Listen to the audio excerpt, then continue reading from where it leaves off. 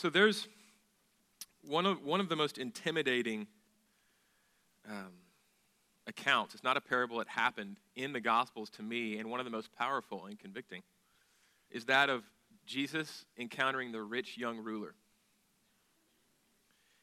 A rich young ruler comes up to him, and he approaches him, and he respects Jesus a lot, and he calls him rabbi, which means literally great one, but teacher in parlance. And he says, teacher, rabbi, he says, good teacher, actually.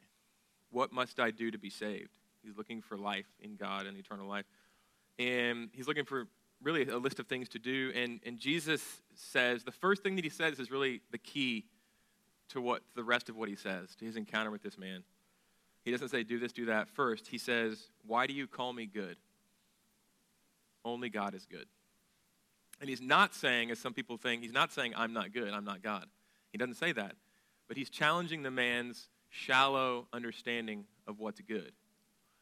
And he goes on to list a few things. But the fact is that this touches on one of this text's main foci, one of its main issues. Our problem is similar in that we assign to so many other things in life that which belongs to God alone, which is goodness. And that's called, there's a biblical word for that. We give it all sorts of different names, but it's called idolatry. And it completely screws our lives up. And actually, one of the things that this text will show us is that it's a problem that's deeper than the things we choose. We choose these things because we're fundamentally disordered and broken. And so one of my prayers is that we would be helped to believe what Jesus says here, that God alone is good, and we were to align our lives with that. That not only that he alone is good, but that he alone is our good. And that our pursuits would line up more with that. The other thing that I think that this encounter that Jesus has with this rich young man, this ruler, who has pretty much everything the world has to offer. He's a ruler, so he has power. He's also wealthy. He's young. He's still got his life ahead of him. And he's seemingly on the right path. He's trying to follow God. So he's got it all. He ends up turning away, though, from God and walking away from Jesus sad. And why? Jesus looks at him and he loves him, the text says. It says he looks at him and loving him, he says, okay, all that stuff is fine, but here's what I want you to do. Sell everything that you have, give it to the poor, and come follow me. And what Jesus is touching on is the fact that this man loves, more than even God, what he loves is his possessions, because he has so many of them. And the more that we have, the more that they tend to have a hold on our hearts. And that's what Jesus is. And he's saying, you can't follow God. You can't be in relationship with me and have something that has your heart more than I do. So essentially what he's saying. And this is what this text in 1 Kings 8 gets at, is that it's not even so much about the things that we call good as much as in the things that we call king, as much as what do we love? What is our fundamental love? And so that's what this text in 1 Kings 8, this encounter Israel has with Samuel begging for a king is about. So 3 points this morning. The king that we want. Point 2, from Eden to Sinai to Samuel. And then finally, the king that we need. So the king we want, talking in point 2 about from Eden to Sinai to Samuel, sort of how, when we ask for the wrong sorts of kings, how deep of a problem that is. And then point 3, the king that we need. In short, the kings that we want are false lovers. And this is what this text tells us. They're false lovers. The kings that we beg for in life, and we all have them, okay? I'll unpack that. They're false lovers, and they will forsake us. They're cheap substitutes for the king that we need. So let's look for a bit. This is the longest point, so don't despair. If you feel like I'm belaboring it, but I think it's necessary to unpack it. The king that we want, point 1. So in verse 4, we see that all of Israel, they send their representatives to Ramah. Okay, and this is where Samuel lives. The text tells us elsewhere. This is Samuel's house. He lives in Ramah in southern Israel. And the nation essentially shows up at his porch, at his door, and knocks on the door, and he opens the door, and it's the nation of Israel. And they're saying, hey, man, you've done a great job reigning over us, not as a king, but essentially as a judge, a prophet, and a priest figure. We've been in the period of the judges as we've settled, and now we're seeing Israel move into the period of monarchy. This is a huge transition in the biblical narrative. Israel is asking for a king. So they're saying, look, you've done a great job, but your sons are ridiculous. They're wayward. They're sinful. They pervert justice, unlike you. Here's here's a lesson for us. You can be a godly person. Eli was this way. Samuel was this way. The coming king, David, will be this way. And a bad father. Just because you're godly doesn't mean you're tending to your children. And sometimes you can tend to your children, and man, they can grow up wayward, and that's something that only the Lord can control, and there's grace there. But that's one of the things that we see here with Samuel. They're like, man, your sons are off track. We don't want them ruling us, and so you need to appoint a king for us. So that's the setting. We see that if we've skipped. So last sermon last week was the early part of 1 Samuel. And Samuel was just a baby. He had just been given an answer to prayer to Hannah, his mom. And now he's old. His ministry's over. So we're fast forwarding 70, 80 years, right? And so a lot of text we've missed chapters 2 through 7. What's happened is that in the meantime, God has fought for Israel. Despite Israel, despite their unfaithfulness, despite their magical view of the Ark of the Covenant, he has demolished the Philistines single-handedly. Okay? And so that's what we see wrapping up in chapter 7. And then here in the next chapter, they come and say, basically, we don't want God as king. We want a king like the other nations. The very thing that God has just shown he's capable of, they just say, forget about that. We want a king like the rest of the people around us. So the wrongness of the request is not in asking for a king. Some people look at this text and they say, Israel just should have been content with no king, with having God as king. The fact is, though, if you look at some of the texts before this, Deuteronomy 17, starting in verse 14 and other places, I touched on this last week, that's not necessarily a good case to make.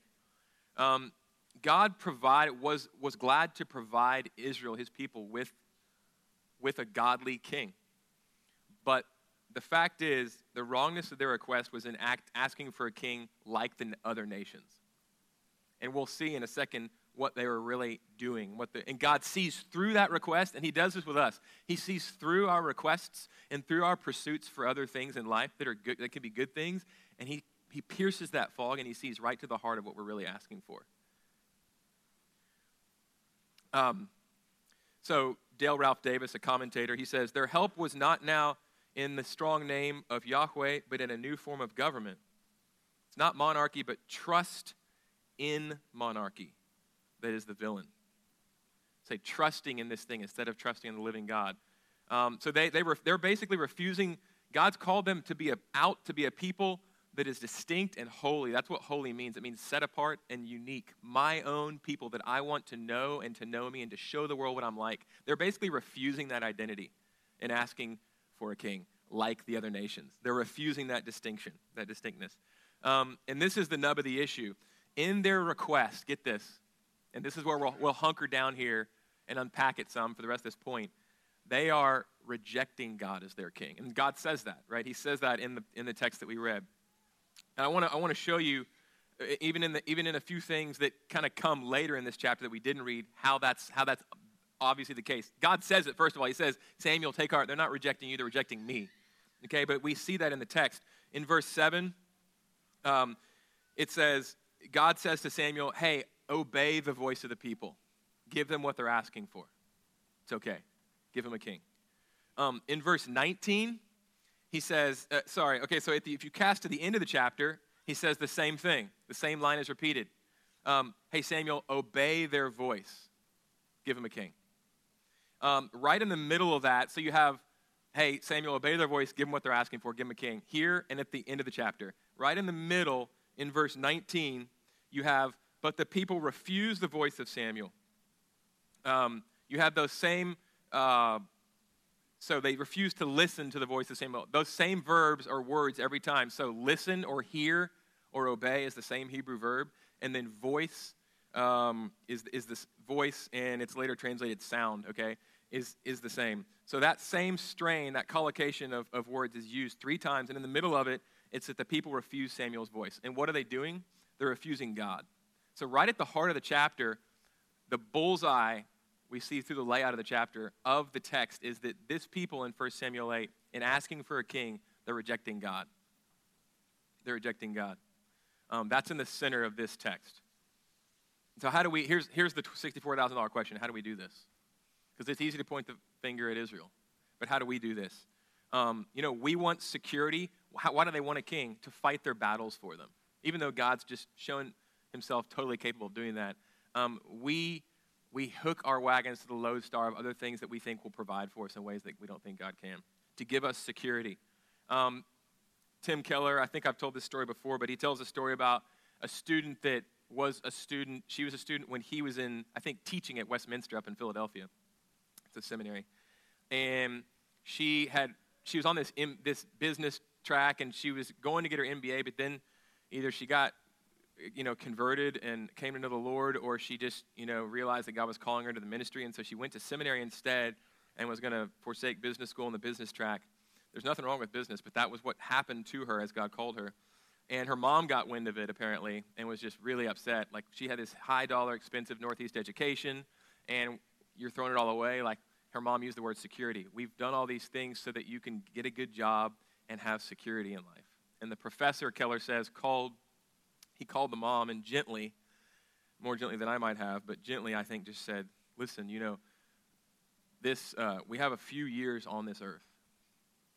And God made us, and there's a serious problem between us and God, and we're rocketing around the sun at thousands of miles an hour in deep space, this huge ball of fire, and we're spinning on an axis at over 1,000 miles an hour, and we're just a speck in the galaxy, and the whole point of life is to get right with God, and we're standing on a trap door, and that trap door could open at any moment, and we could be standing in front of the living God and what we have to say for ourselves.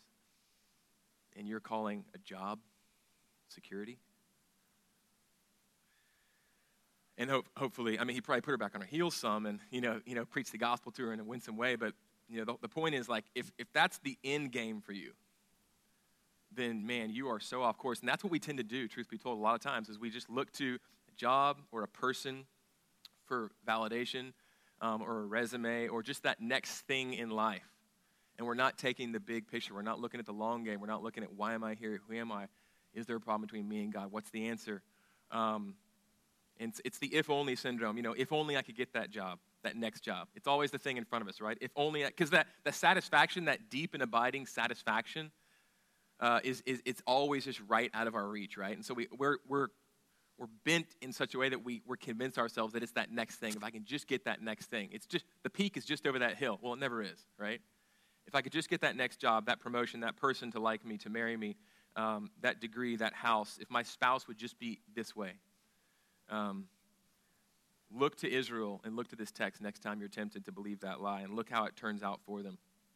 Lots of things are good, but nothing but God will satisfy us and is made to secure us. Think back to Jesus. Why do you call me good? And these things, they look really impressive. What king does God give Israel? He gives them what they asked for. He gives them a really impressive, ostensibly, outwardly, and he starts off humble, seemingly. King Saul. Head taller than everybody else. He's in the chapters to come, the next chapter. Head taller than everybody else. He's a warrior. He fights like a madman. He looks great. And all these things that we're listing off that are our little kings that we want, they're the same way. They seem like they're going to satisfy. They seem like they're going to secure. Otherwise, we wouldn't bite the hook.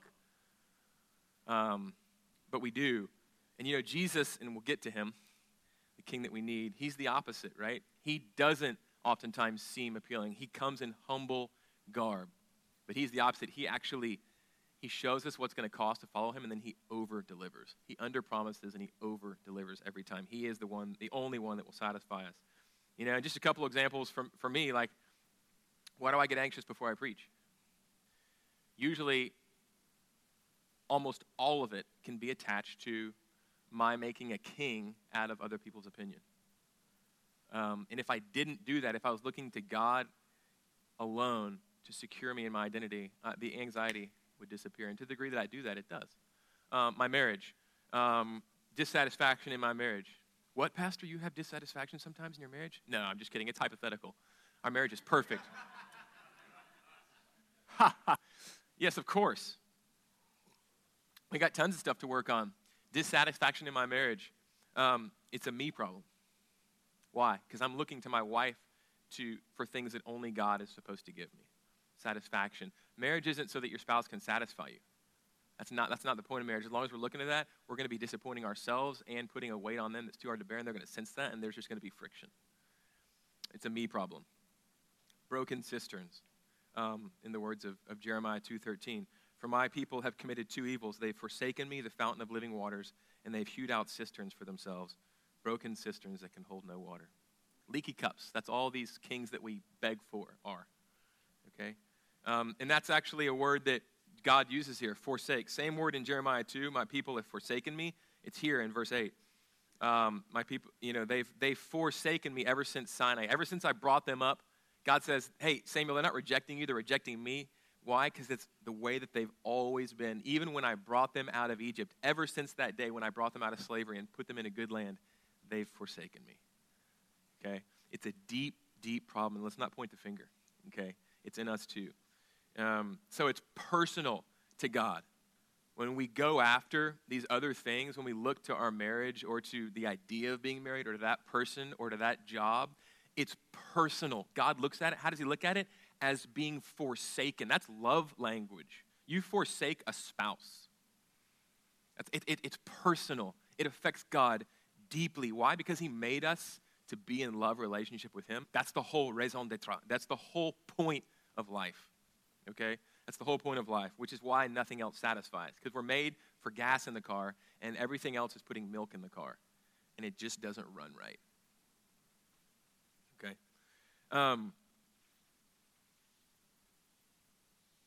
But thank God, Deuteronomy 4:24, the Lord your God is a jealous God. He's a consuming fire. What does fire do?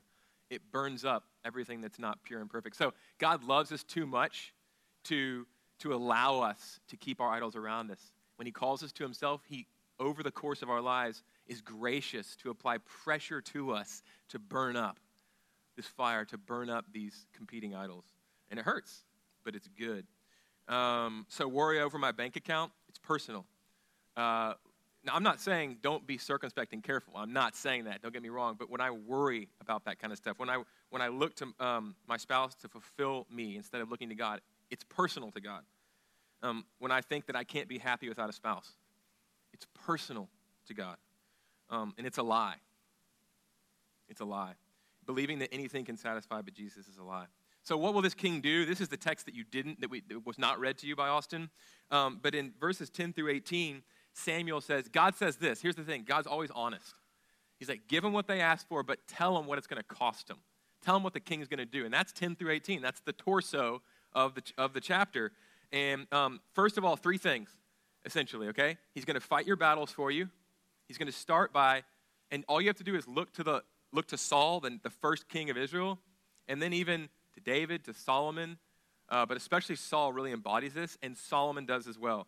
He's going to fight our battles for us. He's going to start by securing us and satisfying us. And that's what our idols do. They start off well, otherwise we wouldn't chomp on them, right? That first date, man, this is the person. And maybe it is the person, but you don't see anything but the shiny goodness, that's it. All the brokenness, you're not going to bring that up your first date. Like, if you get married, you can see all that stuff, both ways. So wow. That's the first time I have ever said that, and hopefully the last. Man, you can't get around that. You just can't. Hello. They start. Wow. Could be worse, I guess. They start by securing and satisfying us. Secondly, they move into a place where they're impoverishing us. They're taking the best of what is ours for themselves. That's what this king does. If you read this text, he's going to take your sons, your daughters. He's going to take a tithe. He's going to take a tenth of your crops, everything. He's going to make you fight for him. So the verb take appears 4 times in this short text. Verse 11, 13, 14, and 16. Take. He's going to take. And that's what our idols do. That's what our kings that we clamor for do. And then finally, thirdly, they enslave us. They enslave us and our children. That's essentially where Samuel ends. God says, tell them ahead of time what it's going to cost them. And what happens the next verse? What's the people's response? Man, thanks so much for telling us. We're going to reconsider. No. On the contrary, they say, no, but give us a king. Yeah, we got all that. Okay, fine, I got it. They're going to provide for us, then they're going to impoverish us, and they're going to enslave us. Yes, king, please. That's exactly what they do. And that's what we do. I mean, before we're too hard on Israel, it's what we do. We run to these false lovers. And I read this response from Israel, sometimes in ancient texts, whether it's the Bible or Augustine or someone that's just written a long time ago, you know that you feel separated by distance, but sometimes they'll say something, whether it's conveying a thought or something like this, and it'll just bring you, you'll realize you're right up across the table from these people. They're real, and they're just like you. And this was one of those moments for me. No, but give us a king. It's what we want. We know you've told us all the liabilities, but that's what we want. We're not even listening. Here's the thing, we've already made up our minds. You ever done that? I've already made up my mind. Even before you started talking, God, I'm going in. Man, I felt so close to them when I read that. So Dale Ralph Davis, same commentary. He says, one day I caught him. He's talking about his son. One day I caught him exiting the bathroom, hands deliciously wet, shaking his head from side to side. He'd been in the toilet, saying to himself, no, no. His little son, so he knew he was not supposed to be in the toilet, and he was just playing in the toilet, and he was just walking out, just no. Another story closer to home. My sister was at a friend's house years ago, and she saw a little boy. Her friends told her this. Her good friends. It was dinner time. And maybe they were at the table, but either way, their son was not. He was a little crawly guy. And they had a dog with a dish of food in the corner of the kitchen, and he knew he was not supposed to, you get a slap, you get a spank, you're not supposed to go. And he looked at them, and they were over here, and he was over there. And he looked at them, and he looked back at the food, and he looked at him again, and looked back at the food, and he dug his hand in the dish, and as he was putting it to his mouth, he was just... just crying as he chomped, This is such a great picture of what we do. It's essentially an exposition of Romans 1, where Paul says, he lists not only what we do, starting in verse 18 of Romans 1 through the end of the chapter, but really the condition that we were born into and that we're slaves to, which is, here's the phrase that it's the motif, again, that runs throughout this chapter. They suppressed the truth in unrighteousness. So we know what we're doing. And the word there is the same word that's used in the Greek for someone pushing someone under the water to drown them. They push it down. It's just a simple verb for push down. We push down the truth. We know what it is, and we really just don't want to hear about it anymore. Give us a king. Dale Ralph Davis, they knew what was forbidden, but that did not change their action. There's a difference between having the truth and loving the truth. Only the latter leads to obeying the truth. And again, I bring it up all the time, but it's because it's so pertinent. The Scottish pastor Thomas Chalmers, the title of his sermon, great sermon, go read it, The Expulsive Power of a New Affection. The no of religion is ultimately never going to be enough to keep us from doing the things we ought not to do and from following God. That's not the point. It's the yes. It's the greater affection of, yes, this is what I'm made for. I am made for the living God and to be satisfied and secured in him alone. And then guess what? Everything else does find its place. The things that God made are good. They have their place, but we want to make them supreme. There's an expulsive power and a new affection. God, sort of side point, and then on to point 2. And by the way, this is why the zeitgeist, I don't think that it's fading away. It still seems fairly prominent in this world. The line, follow your heart, just do what's right to you, is terrible advice because our hearts are desperately wicked and we're constantly suppressing the truth. And what we ask for when God gives it to us will end up destroying us, okay? So God giving us what we ask for, as in this chapter, he gives them Saul, and then Saul ends up basically impoverishing and enslaving them, is not necessarily a blessing from God. And so God's granting us the object of our heart, our heart's desire, is not necessarily a sign of his favor, but of our obstinacy. And it can actually be judgment. In Romans 1, what's the thing? There's another phrase that appears over and over again in Romans chapter 1, and is that because they were suppressing the truth and unrighteousness constantly, what did God do? What was his judgment? He gave them over to their desires. Wow. That's the last thing that we want for God to do with us. Reminds me of that Garth Brooks song, sometimes, I'll spare you, since I've already said a bad word up here, a potty word, singing it, but sometimes I thank God for unanswered prayers. Bubba has the right shirt on. He could come up here and sing it this morning, but it's sometimes, you guys don't even know who Garth Brooks is, probably, but sometimes I thank God for unanswered prayers. Actually a pretty good song. Okay, so downshifting a bit, looking a bit more at why do we do this, and it's here embedded in the text. Point to from Eden, the Garden of Eden, to Sinai, to Samuel, and actually to Saul, to Solomon. Okay, and this is a much briefer point. Verse 8, according to all the deeds that they have done from the day I brought them up out of Egypt, even to this day, forsaking me and serving other gods, so also they are doing to you. This is what God says to Samuel. But this rejection, I want to contend here for a minute. It doesn't just reach back, as God is saying, to Sinai. It actually goes back all the way, almost all the way, okay, all the way to the Garden of Eden. And that's actually woven throughout the substrata of this text. So it reached this problem where we clamor for a king, even when we know that this king isn't going to be the best thing for us. It goes back not just to Sinai, but to creation, into the fall, okay, to our first parents. So let me just briefly explain that. Back to listen to and voice or sound. So listen to or hear, it's the same word, or obey. That word shema in the Hebrew, it means all those things. Listen to, hear, obey. And then the voice or the sound of, okay, it's the word kol in the Hebrew. The first time we see, so you see that in this text, right? 3 or 4 times, listen to the voice of, listen to their voice. They aren't listening. They're not going to listen to my voice. They've rejected me, okay? The first time we see that, okay, the word scholars use is collocation, that string of, that collection of words together. In the scriptures, in the Bible, is Genesis 3:8. It's the first time that word appears. And what the author of this chapter is doing is he's shooting us and using that same phrase a lot of times in this chapter. He's shooting us back to say, what does the Bible say about this beforehand? First time it's used is Genesis 3:8. Where is that? It's verse 6. Genesis 3:6, what happens? Everything changes. Adam and Eve takes the fruit and she eats it and she gives it to her husband, who's been silent the whole time, who said nothing to defend her, to stand up for God's word, to say this is what we're doing, and he eats too, complicit. And everything changes for us.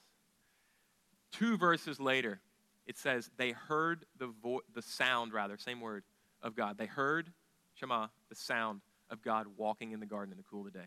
And what do? Instead of coming to meet with him as they were made to do, and to fellowship with him, and to talk, and to walk, and to be loved, and to love him, and to cultivate, and to create, and to build, they hide. From each other, they cover themselves, and they hide behind a bush from God, and they're afraid of him now. He's a threat. Everything has changed because they've rebelled against God. They just sawn the branch that they're sitting on off, and they're just going to die. It's a matter of time. That's the first time that appears. The next time it appears is in the same chapter, when God is enunciating the curses that are going to come about, the consequences of our sin. In Genesis 3:17, next time this collocation occurs, it says, because, Adam, you have listened to the voice of your wife, cursed will be the ground because of you, and thorns and thistles you will cultivate all the days of your life by the sweat of your brow, and you will die. The earth will swallow you up. The earth that gave you birth will swallow you. Okay? The next time this occurs is in the next chapter, Genesis 4. And Genesis 4 is basically, there's one point in Genesis 4. It's the next chapter after the fall. And Genesis 4 is basically saying death is reigning. Everyone's dying, and people are so full, they're riven by sin. It's taking over everything. And the sort of the culmination point of this effect is a guy named Lamech. And he comes, Cain is just in the previous chapter, in chapter 4 of Genesis, killed his brother, kind of tried to hide it. Lamech takes it to the next level, just a few verses later. He sings a song about having just killed a boy for, making fun of him. He sings a song to his 2 wives that he now has, and he's boasting in the fact that he's just murdered a child, okay? And he says, listen to my voice, wives of Lamech. And he makes up a ditty about murdering a child. So this is the next time this appears. So it's showing us, it's tying, what is it doing? This collocation is tying us into not, hey, it's a behavior problem, the fact that we're constantly choosing false kings. It's deep. It goes all the way back to the fall. and putting Band-Aids on it and trying to scour it and clean it up ourselves and change our behavior is not going to work. That's the subtext of this chapter. Okay? Here's the thing. Here's what we're learning. The people want a king who will take them back to the garden. Okay? Back to Eden. That's what we want. When we're pursuing all these other things in our lives, what we're doing is, even if we don't believe in an Eden and believe that God made a man and a woman and put them in a perfect place and believe in a fall, there's something in us that we're constantly, even if we don't know it, looking to get back to a place that we feel in our bones we were made for. There's something wrong with the universe, and we want something desperately to set it right, and we're just looking for the next king to do it. And this text is telling us the problem starts way back, and the solution is going to have to take care of all those fundamental issues, that sin problem, the curse itself, okay? Saul didn't take care of it. Saul didn't take us back to Eden, didn't take Israel back to Eden. Even David, the king that comes from Saul, that will be a partial fulfillment of God's promise to restore all things. Even he won't take Israel back to Eden. He's a murderer. He's an adulterer. But he'll get us closer. He'll get Israel closer. A man will come from him that will. There's a promise of that in 2 Samuel chapter 7.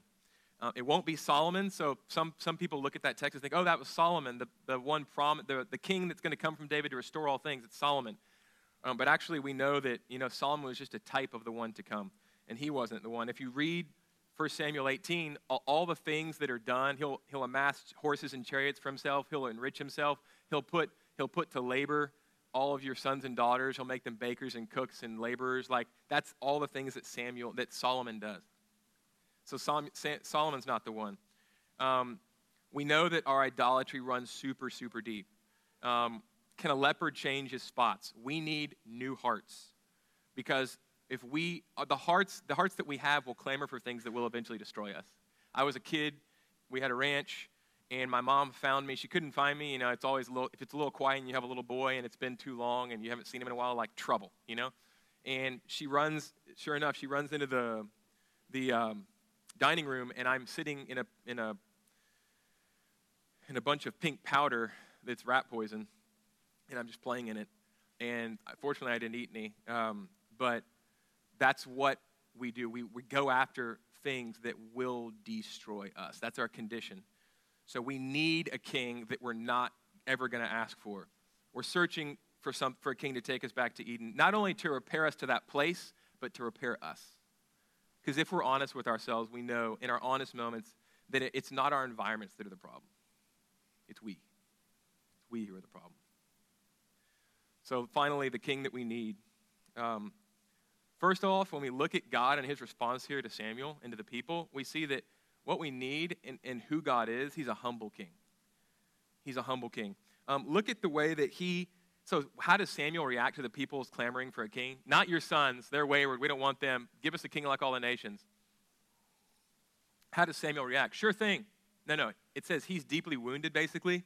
We can kind of divine some of the things about Samuel's personality maybe from this, but he takes it personally as a personal rejection. And what does God do? And he's really upset about this, that the people have asked for a king. Am I not enough for you? My son's not enough for you? That kind of thing. But what does God do? He comforts Samuel. They're there. It's okay. Don't worry. Be comforted. They're not rejecting you. They're rejecting me. What in knowing that his own people that he called out from death into life, that he rescued out of slavery and put in a promised land, that he's going to bless the whole world through, that he made for himself, that he's gone to such ultimate lengths to rescue and begin restoring, they reject him just like they've been doing since Sinai and before. And what is his response? Not self-pity. No trace of that. He's comforting Samuel. Don't worry. Don't take it personally. It's about me. Where else do we see this? What kind of God does this? Well, apparently the one true God, and we see it on the cross. The divine love that's thinking of others in a moment of personal pain when he knows he's been personally rejected. Where is this better broadcast and highlighted and spotlighted than on the cross? When Jesus is sitting there, splayed out for all the world to see, naked, slashed up, beaten up, bruised up, becoming sin for us, praying for us. Not a scintilla. Not an ounce of self-pity. We get to hear God suffering to death for 6 hours. Never will you hear self-pity. I would have been all about me, not Jesus. What does he say? He's thinking about others, just like here in 1 Samuel 8. He's saying to John, take care of mom. She's now yours, okay? And he's saying for all of us, Father, forgive them. When he's carrying the cross and he can't even take it anymore on the way to the hill, and he stumbles and he falls, and the women are grieving, he turns to them and he says, hey, don't grieve for me, grieve for yourselves because bad things are coming. He's always thinking about other people. What's the point? The point is, this is the way God is. He's thinking about us even as we reject him. And this is the same God, the one who shows up and hangs on a cross for us. It's the same God comforting Samuel. It's the only God. It's the God of the Old Testament. Come to be with us. That's why we're here celebrating Advent. This beautiful God, the King that we need. It also shows us and just reminds us of the divine humility that C.S. Lewis talks about, where he receives us. Okay, so what does he do through the people's rejection of him? He gives them a king. Eventually it's David after Saul. And from David comes Messiah, Jesus. He gives them, through his rejection, their salvation. And what does he do? That's what but the cross is the cross is the best illustration of this. Through our rejection of him, boom, boom, boom, boom. No, we don't want you as a king. Literally, we don't want this man to reign over us, Luke 19.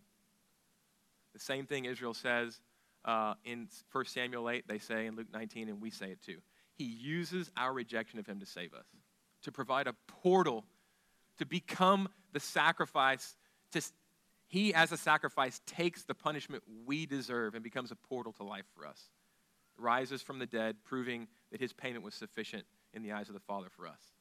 To be wiped clean, to be acceptable, to be made righteous, to be brought back into the family, to get new hearts, to be restored, to be set on the right track, to be objects of God's delight again. That kind of humility, he receives us when we realize you're my last option. What kind of lover is that humble but God? He's so humble. John Stott says this. He says, he's a British 20th century, huge 20th century British preacher. He says, the essence of sin is we human beings substituting ourselves for God, while the essence of salvation is God substituting himself for us. We put ourselves where only God deserves to be, in charge of our lives, while God puts himself where we deserve to be, that is, being punished on the cross. J.D. Greer, he's a pastor in North Carolina, he says, just as Israel rejected God here, so they rejected him again in Jesus' day, like I've just said. But as here in 1 Samuel 8, so in Jesus, but on a much grander, costlier, more complete way. He writes this. He says, Jesus, God in the flesh, was the king the people of Israel were seeking, even though they didn't know it, okay? He alone could satisfy and save.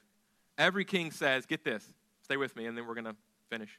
Every king says this, please me, obey me, and I will guarantee your happiness. So all of our kings say that to us in one way or another. Please me, obey me, and I will guarantee your happiness. Money says, find me and you'll be happy. Marriage says, find me and you'll be happy.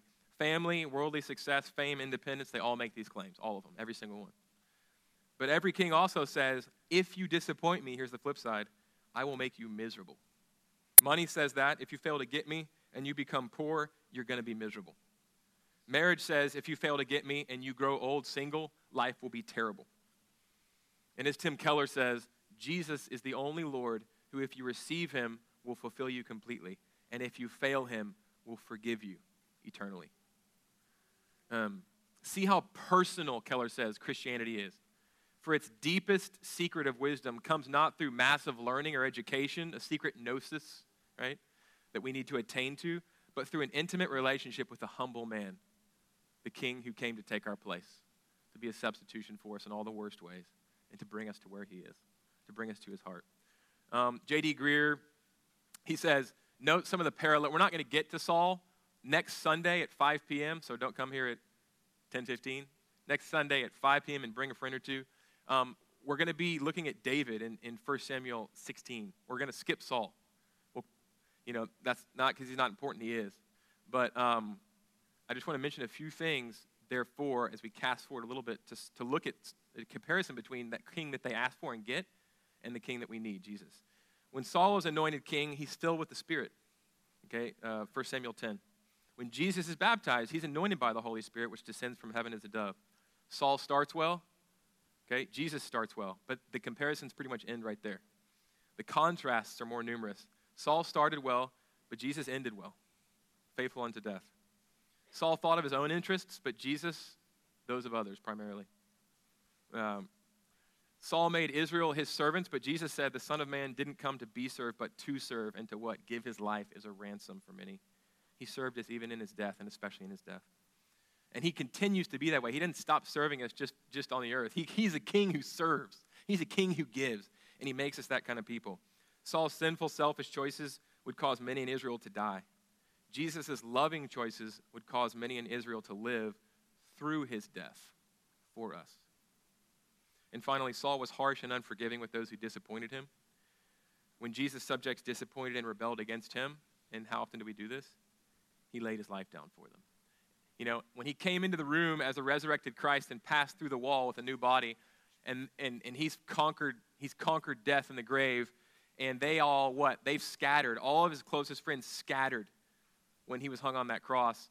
Instead of coming into the room and squashing them between his toes like orange marmalade, what does he say to them? What's the first word out of his mouth? Peace. Peace. Brothers. We're family now. I was that bridge between God and man. I was crucified, and you can now walk straight over me to God. Okay? He was forsaken by God, but he promised at the end of Matthew, for instance, at the Great Commission, what? I will never leave you or forsake you. And because he was forsaken, we never will be. All right?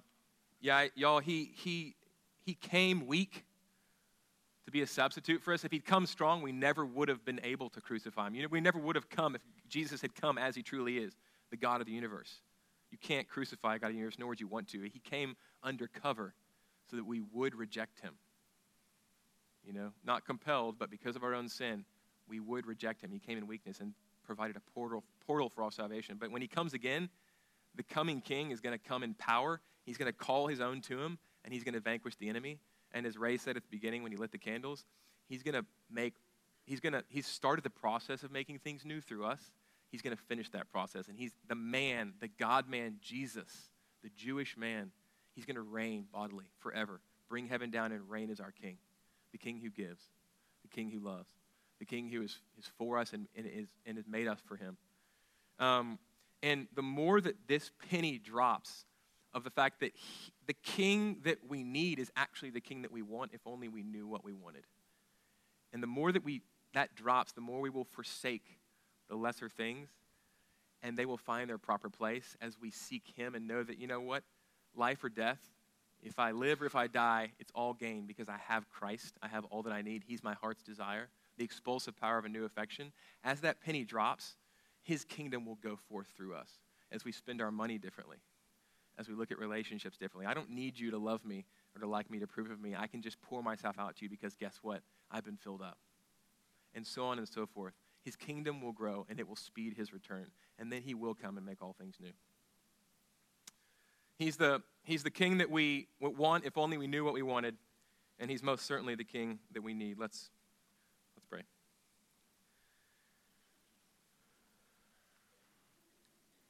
Father, your love for us expressed in the fact that you gave us your son and more crushed him for us is extraordinary. It's wonderful. It's beyond our comprehension, but I pray that you would help us to apprehend it head and heart today, maybe for the first time. But if we have, Lord, that penny would drop more, would sink more so that we would stop spinning our wheels, spending ourselves on things that can't satisfy and secure, and worship you, the God who deserves all glory and praise in our lives. So we bless you. We thank you for Jesus. In his name we pray. Amen.